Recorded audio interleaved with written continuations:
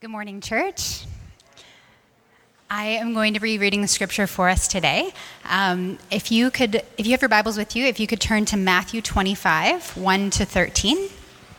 If you don't have a Bible with you today, our Frontlines team is here with Bibles, so please put up your hand, and they'd love to bring you one. And if you don't own a Bible, we would love you to have this Bible to take home as a gift today, so feel free to take that with you. So again, we are reading from Matthew 25, 1 to 13. Then the kingdom of heaven will be like 10 virgins who took their lamps and went to meet the bridegroom. 5 of them were foolish, and the 5 of them were wise. For when the foolish took their lamps, they took no oil with them, but the wise took flasks with oil in their lamps. As the bridegroom was delayed, they all became drowsy and slept. But at midnight there was a cry, "Here is the bridegroom, come out to meet him." Then all the virgins rose and trimmed their lamps. And the foolish said to the wise, "Give us some of your oil, for our lamps are going out." But the wise answered, saying, "Since there will not be enough for us and for you, go rather to the dealers and buy for yourselves." And while they were going to buy, the bridegroom came, and those who were ready went in with him to the marriage feast, and the door was shut. After the other virgins came also saying, "Lord, Lord, open to us." But he answered, "Truly I say to you, I do not know you. Watch therefore, for you know neither the day nor the hour." This is the word of the Lord. Thank you. If you do not know who my wife is, this was my wife. So thank you, Andrea, for reading for us today. Well, I'll be honest with you. Maybe I shouldn't always need to say it that way. I'll be honest with you. I think I'm trying to be typically very honest with you. But I'll be honest with you about this particular teaching is that I've had some sort of like tension about it, and because it's very tricky. And on surface reading, it doesn't seem to be that tricky, but if we are becoming more and more familiar with Jesus' parables, you're becoming more familiar with the fact that as simple as the parable seems to us, Jesus was using each and every single parable to subvert the culture of his day, in particular those that were religious, to help them understand the true nature of the kingdom of God. And so this parable is extremely tricky, and there's some tensions here, and so what I'm going to try to do today, in the best way that I can possibly do, empowered hopefully by the Holy Spirit today, is help us understand what's going on here. And I trust that you'll see the tension as we come to the end, and also recognize the great need that each and every single one of us have for Jesus to change our hearts. And that's really where we're going to land today. If you are new with us and you're not a follower of Jesus, I just want to say, hey, we're so welcome. You're so welcome here. We're glad that you're here. We want to be a place for skeptics. We want to be a place for people of many different faith backgrounds to come together and ask the hard questions of life and hopefully come to some sort of answer as far as what does it mean to be human and what does it mean to engage with the scriptures as we believe the Bible to be God's word to us. So we're so thankful that you're all here today and that you will hopefully be listening over the next little bit. And as I said, that the Holy Spirit, God himself, would transform your heart. Well, many of us over the summer have taken some time away. For some of us, that would be vacation. For some of us, maybe it was preparing for a work trip. For others of us, maybe you haven't been able to take some time away in the summer. But the illustration I'm about to share will hopefully be helpful to you. Now, every time I go on vacation, my wife will oftentimes ask me, Andrea will oftentimes ask me, "Are you ready to go on vacation? Are you getting excited?" And what I typically say back to her is, I'll be excited when vacation starts. I'm not going to be excited before. I have this ability to compartmentalize, okay, this is my work life, that's going to be my vacation life. I'm not on vacation yet, so leave vacation alone. I'm going to live my life here, and then I'll be ready to go on vacation. But then something that happens is that we actually go on vacation, and it actually takes me a couple days to realize that I'm on vacation. And it takes me a little while to get out of sort of work mode, or I've got to accomplish things, I've got to get things done mode, into actual vacation mode. Another reality of the way that I oftentimes think about vacation and the way I do this is that when I'm preparing for vacation, I don't do a very good job of it. What I mean by that is that if there were to be like sort of a spectrum of like the person over here that is really well prepared, they're thinking about vacation a month before you're going on it, you're already starting to write the list, you're starting to emotionally invest in the idea that you're about to go on vacation, and then the other side being like, oh, it's vacation time, I better throw some things into a bag and go. I am far closer to that, let's throw some things in a bag and get going. But if you've been in this sort of situation before, you know some of the problems that arise, right? And one of the problems is if you're last minute like that related to your vacation, you're naturally going to forget things, right? You're going to go away. I remember I was speaking at a retreat, so I was away for the weekend speaking at a retreat, doing 4 or 5 different sessions, and I'm there, and I forgot my toothbrush. And I was like, oh my goodness, like people are going to be wanting to come and talk to me. So not only got to be concerned about my hygiene, but I've totally forgot my toothbrush. Or last year I went away and I was speaking at a camp for a week and be doing the same in a week's time. And I forgot my hair gel. Now, some of you know I'm a bit of a prima donna when it comes to my hair, but I was really concerned about this that I forgot my hair gel. And so I went and found somebody and I said, hey, super embarrassing. Can I please borrow your hair gel for the week? And he's like, actually, I'm nearing the end of like my particular wax. You can have it. And I was just still it sort of threw me off for the rest of the time. But you understand that as you prepare for vacation, there are a couple of different ways of going about it. And the way that this parable reads is in some ways, it's helpful to understand that illustration because the question that Jesus is answering for us is the question of, are you going to be prepared for when I return? And this is one of the basic tenets of the Christian faith, believing that Jesus will return to the earth and that he'll bring justice, he'll bring his righteousness, and the world will be remade and we'll spend eternity with him. That's a core tenet belief. But what many people in our world, not just Christians alike, are asking the question is, will we be ready for his return? And that's a very big question. Now in chapter 24 of Matthew, the chapter before chapter 25 of Matthew, Jesus is answering this very question. And chapter 25, I believe, can be broken up into 2 parts. One is in which Jesus is talking about the destruction of the temple. And that does, in fact, happen. So Jesus prophesying the destruction of the temple, that does, in fact, happen a number of years later. But then the second half of the parable is specifically about when Jesus will return to this earth. And nearing the end of that chapter, in Matthew 24, verse 44, we read this: "Therefore, you also must be ready, for the Son of Man," speaking of himself, "is coming at an hour that you do not expect." At the end of chapter 24, he then gives this very difficult teaching. And he says this in verse 48 to 51, as he's talked about a wicked servant and a righteous servant. He said, "But if that wicked servant says to himself, 'My master is delayed,' and begins to beat his fellow servants and eats and drinks with drunkards, the master of that servant will come on a day when he does not expect him, and at an hour he does not know, and will cut him in pieces and put him with the hypocrites. In that place there will be weeping and gnashing of teeth." Now, I don't know about you, but that's not like the most lovely of verses in the whole of the Bible, right? What is Jesus saying here? And in here, he's talking about the nature of when Jesus returns, there will be judgment and there will be justice. But will you be ready for his return? Will you be prepared? And then in chapter 25, Jesus then shares this parable with us of Matthew 25, verses 1 to 13, to illustrate for us, to use a metaphor of will we in fact be prepared for the return of Jesus. So here is what this parable is. As I usually do, we'll go by line, and it'll describe some of the nature of the context to help us, and for it to be illuminated, what this actually means.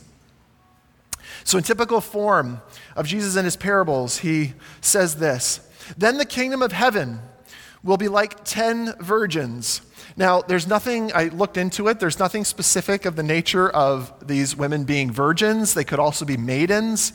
It's just a simple description of these 10 women, these 10 maidens, these 10 virgins. Jesus is describing the kingdom of heaven, as we've discovered this summer. That's similar to when Mark, in his gospel, his biography of Jesus, speaks about the kingdom of God. What does it look for the rule of reign in Jesus to be extended? What will that look like? Here, Jesus is showing us a picture of that. So he says, this kingdom of heaven, where the rule and reign of Jesus is, will be like 10 virgins who took their lamps and went to meet the bridegroom. Now, contextually, what is going on here? Why are these 10 maidens, or why are these 10 virgins going to meet the bridegroom? And in those days, around a wedding, typically the groom would take a bit of a trip from his house over to the house of the bride. They would then go from the bride's house, back to the groom's house. Okay, and on the way back to the groom's house, there would be a procession through the streets, and that's when people would come and typically join the procession to carry on to the groom's house for the big celebration. And so what we are being described to here is these 10 women are preparing for this celebration. They're coming to the place where they're going to join this procession back to the groom's house, and they're going to have the big party. They're going to have the wedding feast. They're going to celebrate it. And as we discovered last week, these sorts of celebrations would last anywhere between 2 and 4 days. And so they're getting excited. They're getting ready for this party. And so Jesus is laying out the groundwork for us here. You can tell that these women took their lamps. Now, their lamps would have been rags on the end of sticks, and to keep them lit, they would use something like a kerosene to keep their lamps lit. So they're bringing their lamps, they're getting prepared for the king's return. We then read in verse 2, gives us more description about these women. 5 of them were foolish, and 5 were wise. Verse 3, for when the foolish took their lamps, they took no oil with them, but the wise took flasks of oil with their lamps. Okay, so verses 2 and 3 are helping us get a little bit more of the context of what's going on. We have 10 maidens. We understand 5 of them are wise. 5 of them are foolish. Why are some wise? Why are some foolish? Well, the foolish don't bring along any extra kerosene for their lamps. The wise, however, bring along extra kerosene. Now, on surface reading, this seems to make sense, right? Like these women were clearly unprepared, where the other ones were prepared. But contextually speaking, and this is really, really helpful for us to understand, and this is what Robert Farrar Capone in his book Kingdom, Grace, and Judgment writes about this. Notice how Jesus deliberately stands things on their heads. The 5 supposedly foolish girls, knowing that they have been invited to a daytime wedding that will last only into the early evening, reasonably assess their needs and content themselves with taking filled lanterns with them. Nothing could be more sensible. But the other 5 insist on dragging along bleach bottles filled with kerosene just in case. Nothing could be more idiotic. They have complicated their lives by preparing for an utterly unlikely contingency. And so here we have the tension. Because on reading, it would seem like the 5 wise were just doing what everybody should have done in bringing along extra kerosene. But as Capone helps us understand, that was actually nonsensible. It was like the 5 that were described as foolish, that they're actually doing the very sensible thing. It's unlikely that the bridegroom will actually be delayed, and so we're not going to be caught carrying around jugs of kerosene at a wedding. Like, sort of imagine yourself, right? You're at a wedding and you've brought along, you're carrying along something extra that you probably are not going to need. Like, let's say you bring along 3 or 4 pairs of pants, extra pants with you to a wedding. And you've got your bag and you're sort of sitting there at the wedding. You're in the receiving line, you've got your bag of 5 pairs of extra pants. And people are like, why do you have 5 pairs of extra pants in your bag? What's your duffel bag for? Oh, my 5 pairs of extra pants, because you never know how the reception's going to go. Right? You'd look strange. These women are strange in the fact that they have seen fit that they are going to bring along extra kerosene. And as you know, some of us understand the teachings of Jesus. He says about the foolish and the wise. The foolish of this world will be the ones in the end who are wise, yet the wise of the world will be the ones that are foolish. So we're starting to see Jesus cut through here as to helping us understand the meaning of this parable. Let's keep going. Shocker, verse 5. As the bridegroom was delayed, they all became drowsy and slept. So a complete turn of events. The bridegroom is delayed. It wasn't sensible that he would be delayed, but here the bridegroom is delayed. They all become drowsy and slept. All of them. All 10 maidens sleep.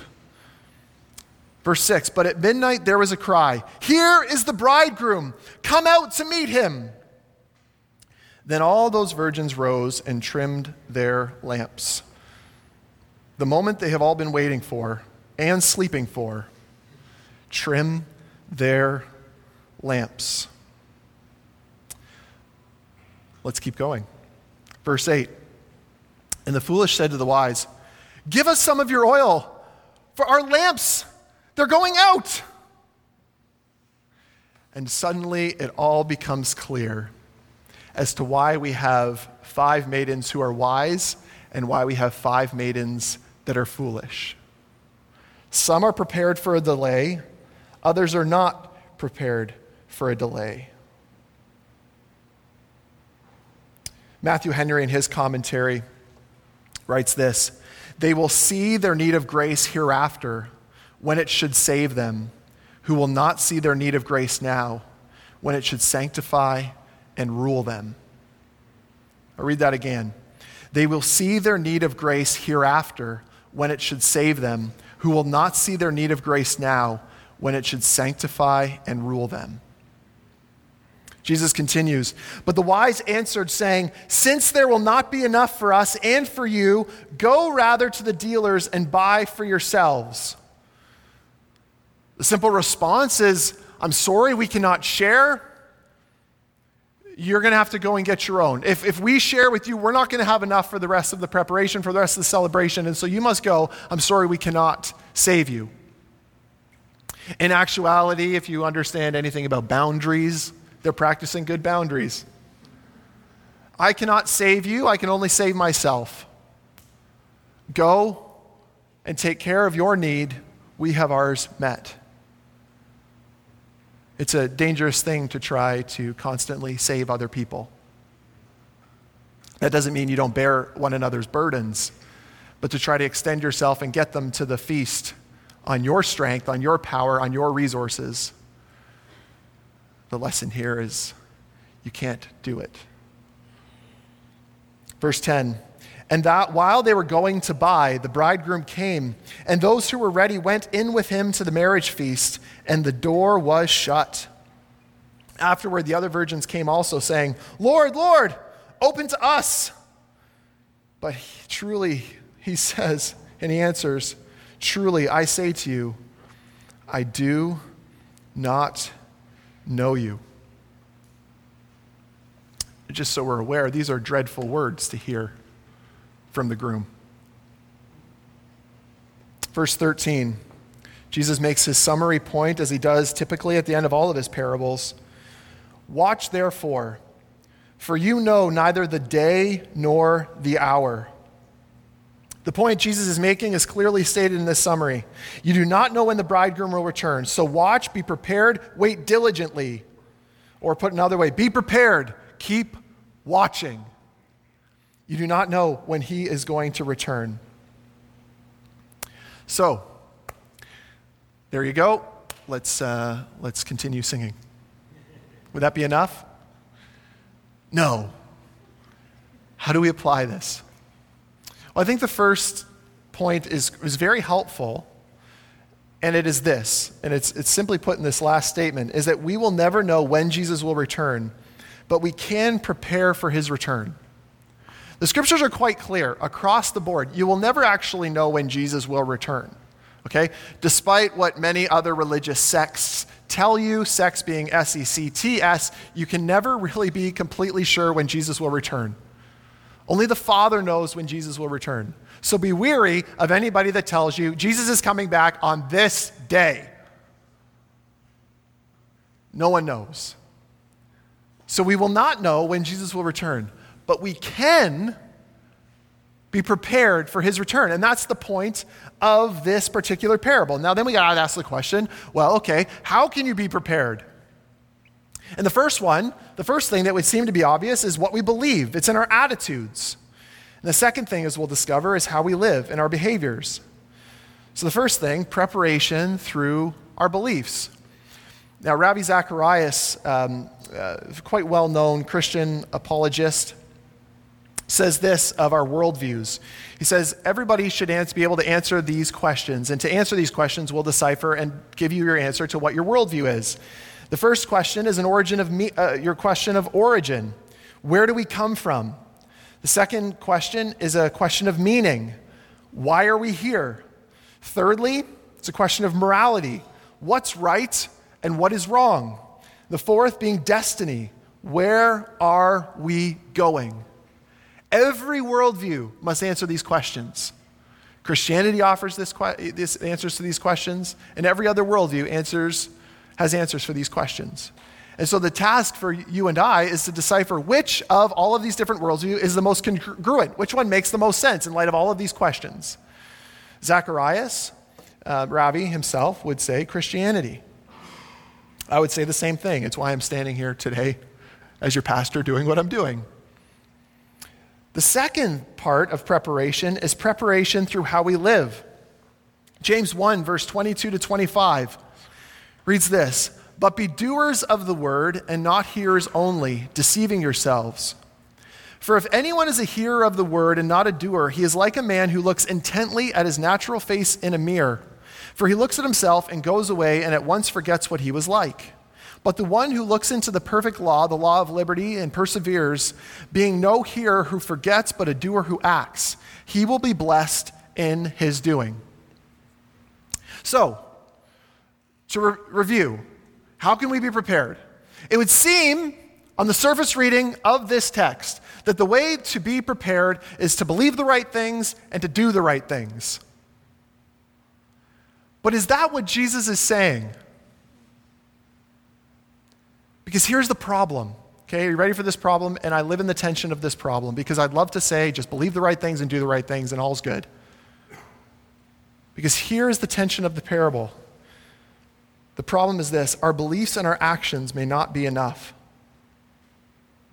Now, let's just let that sit for a second. Our beliefs and our actions might not be enough. Well, Matt, how can you say that? Matthew 5, verse 20, Jesus in the Sermon on the Mount says this to those that are listening. "For I tell you, unless your righteousness exceeds that of the scribes and the Pharisees, you will never enter the kingdom of heaven." Now, what's really interesting about what he said here, right? Unless your righteousness exceeds that of the scribes and the Pharisees. The scribes and the Pharisees were the experts on what they believed was believing the right things and doing all of the right things. And Jesus says, unless your righteousness, unless your obedience is greater than the scribes and Pharisees, you shall not enter the kingdom of heaven. Now, that's bad news. Like, how many of you struggle to obey all the rules? How many of you struggle to every single day just believe all of the right things? So what this shows us is that maybe that will never be enough. It's like you can maybe believe all of the truths of what Christianity says. You can show up every Sunday because you believe that's the right thing to do. You can participate in a missional community, which is our way of discipling each other. You can do all of these things. And at the end of the day, it still might not be enough. And you might be asking the question, well, how do you know this? How do I know this? Well, as Robert Farrar Capone points out about this context, remember what he says about the 5 that were seen as wise by Jesus, but the other 5 insist on dragging along bleach bottles filled with kerosene just in case. Nothing could be more idiotic. They have complicated their lives by preparing for an utterly unlikely contingency. So let's just kind of do some review, okay? Because this is challenging, okay? I wish I could just say that upon my first reading of the text at about Tuesday at lunchtime, I was like, okay, I think I got the message. And then I went for a run. And I was struggling with this tension in my mind of like, Jesus, what is Jesus saying here? What is he saying? Because I think it would just make sense to believe the right things and do the right things. But these 5 did the things that seemed like the least likely thing that they actually needed to do. They were doing things that nobody told them that they needed to do. The first 5 were a group of women that they believed that what they were doing was the right thing that they should do. The 5 that didn't bring along the extra kerosene. They were like, you know what? Nobody told us to bring along any extra kerosene, so we're invited. So we showed up. What's typically happens is he's not delayed, but now he is delayed. How are we to know that? So they weren't prepared. So you can believe the right things, you can do the right things, but still something is missing. And I think this is what Jesus is saying the solution is. The solution is preparation through transformation. John 3, verse 3, and then 5 to 7 reads this. This is, again, Jesus' teachings. "Truly, truly, I say to you, unless one is born again, he cannot see the kingdom of God. Unless one is born of water and the Spirit, he cannot enter the kingdom of God. That which is born of the flesh is flesh, and that which is born of the Spirit is spirit. Do not marvel that I said to you, you must be born again. The wind blows where it wishes, and you hear its sounds, but you do not know where it comes from or where it goes. So it is with everyone who is born of the Spirit. Interesting. Or how about Jesus? Earlier than chapter 25 in Matthew 16, verse 24, he says this, if anyone would come after me, let him deny himself and take up his cross and follow me. That seems really backwards. Paul, in his letter to the Romans, puts it this way in Romans 12, verses 1 to 2.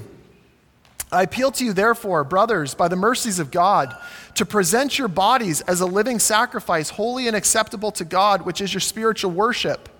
Do not be conformed to this world, but be transformed by the renewal of your mind, that by testing you may discern what is the will of God, what is good, acceptable, and perfect. What Paul is speaking to and that Jesus is inviting us to is not to a life of just believing all the right things and doing all the right things. He's inviting us to a life of complete transformation. He's saying, John, not just your actions need to be changed, your heart needs to be changed. You need to be able to foresee things that nobody else is going to foresee. And in that place, you need to be motivated. This is a person by the name of Jordan, a college student, quoted by David Platt in his commentary here on Matthew. He writes this, I prayed to ask Jesus into my heart when I was younger. Yet as I grew older, I knew that I had done that and was doing all kinds of other activities in the church in order to earn the favor of God. Until one day, I was finally confronted with the extreme tension that exists between my sinful self and God's holy nature. I realized that only Christ's work was sufficient for the favor of God, and I fell on my knees in fear and trembling and adoration and confessed my need for Jesus. Now I know I am crucified with Christ, and I no longer live, but Christ lives in me. You know, maybe some of us in this room could identify with what Jordan has said here. I prayed the prayer. I do the religious duties that seem to, some other people tell me, are the good things I need to do. Yet the condition of your heart is no longer changed. And so Jesus' very difficult teaching here is that preparation comes through transformation of the heart. Now then you might ask the question, well, okay, so how do I figure that one out? How do I know if my heart has changed? What a tough question. How do I know if my heart has changed? Now here's the thing. I would love to find a book that's like 8 specific evidences to a transformed and changed heart. Right? I mean, if I were to write it, I'd probably sell a lot of copies. It'd be a great way to make some money. But here's the problem. Is sometimes there are evidences. I'm going to give us what I think are potentially 2. But only God knows your heart. And only God knows what's going on inside of your heart. And you need the Holy Spirit to change your heart. You need the Holy Spirit to come in and dwell inside you and literally regenerate you. That's what this Christian language is for a person whose life has been changed, that now they're regenerate. They've been changed. They've come to life. They've died with Christ and they've come to life. That's why we baptize people as adults, to show the sign, the symbol of you're dying with Christ. You're now raised to life. You're regenerate. You're truly alive in Christ. Here are a couple of things that I would just simply point out as some bit of evidence. The first one is this. As I'm learning in my own life, is that you become emotionally available to the King. Now, I've tried to be as transparent as I can with you. I don't tell you all the details related to my therapy, but I've tried to at least be honest as I've gone through this process. And what most therapists, Christian therapists, will tell you, and what most people who have been doing and about the Christian life for quite some time will tell you, Pete Scazzero would tell you in the Emotionally Healthy Spirituality, is that you can only go as deep spiritually as you're willing to go emotionally, that your emotional health is interconnected with your spiritual health. And so the question that Jesus wants to, how's he going to change and transform your heart, is by allowing Jesus to have an emotional place in your heart, to captivate your heart, to captivate your emotions. It's not just simply an intellectual exercise. As much as intellect is important and valuable, the renewing of our minds, it's also allowing Jesus into the crevices of our heart that we've kept him away. And he's saying, Jesus, I need you to transform me. I'm in pain right now. I need to invite you into my pain because you, Jesus, understand pain. So change and transform my heart. There's an emotional availability to the King as evidence of a transformed heart. And then secondly, evidence of a transformed heart is preparation when it doesn't seem necessary nor sensible. Right? Like this is the one proof in the pudding that we actually have of this group of maidens, is that they did the unsensible thing to their culture. They did the truly unsensible thing. There was no reason, I say it again, there was no reason for them to bring along extra kerosene. But they did. They did what everybody else thought was absurd in order to be prepared. You know, there was this great question that I had growing up as a teenager, and the question was related to sexuality. How far is too far? You maybe have asked that question yourself from time to time. You know, somebody who is doing the unsensible thing, the one that's prepared and for the lack of sensibility, isn't asking the question, how far is too far? That person that is asking that question has probably already believed some lies about God and about the Holy Spirit. And so as a result, it's unsensible to ask that question truthfully if our hearts have been transformed. Because the great end goal of the transformed heart is to make much of Jesus, to know Jesus more, for his name to be glorified and magnified in our lives, that the end goal of every single day is that I got to know Jesus more today. I know him a bit more today than I did yesterday. I want to use an illustration. I don't know. I've given some time and thought and prayer to this, so I'm going to try to give an illustration, and obviously illustrations at times fall short because, this is a big thing we're talking about. But as I shared last week, I do weddings for people, right? It sort of comes along with the job in some ways, although I needed to be ordained in order to get a wedding license. But I now have a wedding license, so, if you're serious about the person you're with and you'd like to talk about that, come and talk with me. But here's what I watch as I watch couples get prepared for their wedding, because weddings are an enormous stress, and I don't think I've ever met a couple yet that wasn't stressed about their wedding. But here's what happens when you're preparing for a wedding, right? You're so overwhelmed by this one day that doesn't even last 12 hours typically. The majority of weddings now, usually start between 1 and 3, and then the couple usually leaves around 11 o'clock. Well, they've got other things to do, of course. And so you celebrate this wedding, and it's a very short period of time, but the preparation for this day has been far more, right? And I meet with so many couples, and I do premarital counseling, which I think is very good. It's actually shown that it lowers the divorce rate by 30% if you do some sort of premarital preparation, which I think is just a fantastic thing. There's actually, I'm just going into details here, but there's some actually municipalities that give you a discount on your marriage license if you've done premarital preparation, which I just think is brilliant. So get involved in civic leadership and implement that, please. So anyways, what I'm saying is that as you prepare for this wedding, you can see the couples who genuinely are still in love by the time they get to their wedding day. And you can see a change in couples that are so overwhelmed with the intensity of planning a wedding that they forget about how much they love their partner. There's something that drives a couple if they're convinced that the wedding is the first day, sort of the rest of their lives together.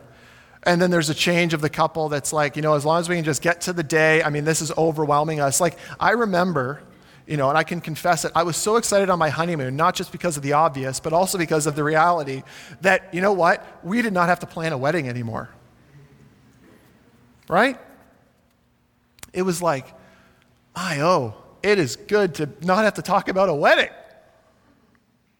And very little went exactly as we wanted at our wedding, but it didn't matter because we were married. Friends, I think we could say the same, and I could maybe apply it back to the preparation analogy of going on vacation. The person that truly thinks forward and emotionally prepares for their vacation is ready for their vacation when they get there, and they can soak up sort of every moment. They've been thinking about it for a while. They've made changes in their lives that seemed not very sensible. Like, I've made a list, 2 weeks before vacation of everything that we're going to need and all the groceries we're going to need to take. If I were to try to in some way illustrate this, I think that there's something with those two illustrations related to this parable. That the one group of people is asking, what are the things that I have to do to prepare? Whereas the other group of things is, what are the things I get to do to prepare? And such is the Christian life. And let's be honest, there are days where it feels like have-tos. But my prayer for my own Christian journey is that there will be more days that are get-tos. That the glory, the beauty of the groom is changing the way I live today, and it looks so lack of any sort of sensibility to the world that watches. But man, am I ready for Jesus. So a few questions to reflect on. This is a very simple question, but are you excited about Jesus? Have you emotionally opened yourself up to Jesus? And are you regularly connecting with him? Not just connecting with the Bible and that you can have a check mark at the end of your day that you did it. And you can now on the YouVersion Bible app have a streak, and it lets you know you're on a 4-day Bible reading streak. Yay! For me and all my friends on my Bible app. Great. Look at me. I'm so good. But is that time purpose that I can get to know Jesus a bit more and he gets to know me? And then lastly, rather than having to, are you motivated towards spiritual disciplines because you get to? I think as we've talked about in many of these Jesus parables, I think many of us are just so convinced that the things of this world are so great that Jesus has lost, the flame. The wedding is so big, and that using that analogy that we forget how wonderful our partner is, that they're willing to spend the rest of their lives with me. So here's what we're going to do, okay? I realize I've gone a little bit long, but I had no idea how I was going to do this any shorter. I'd love your feedback, actually, if you thought I could do it way shorter. But here's what I'd like us to do. We're going to celebrate communion, which I think is very beautiful for a day like today. And, maybe you've intellectually understood Jesus. You intellectually understand, arguments for God, not for God, for heaven, not for heaven, whatever it might be. What I want you to do today is specifically invite the Holy Spirit to do a work in your heart, to do a work in your life.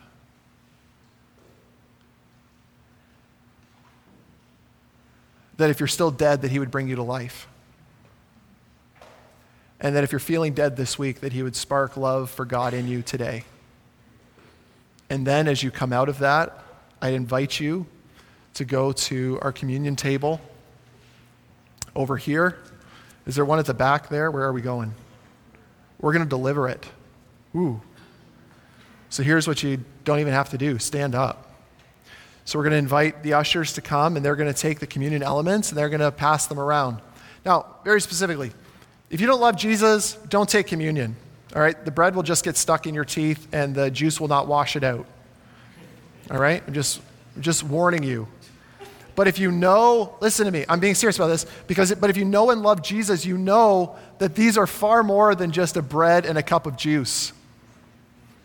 This is a way that we celebrate and remember our great King who has given everything for us so that we can give everything for him.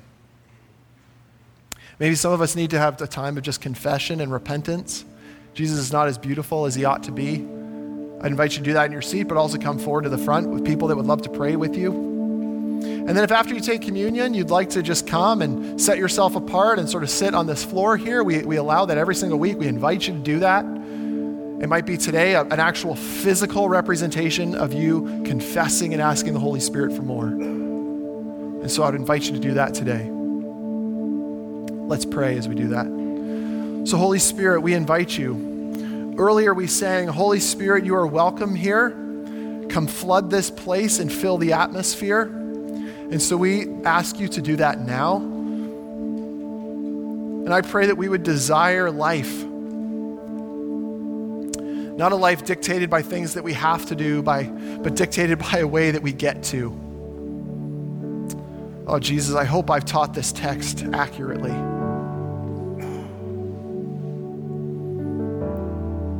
So do what only you can do. In your name.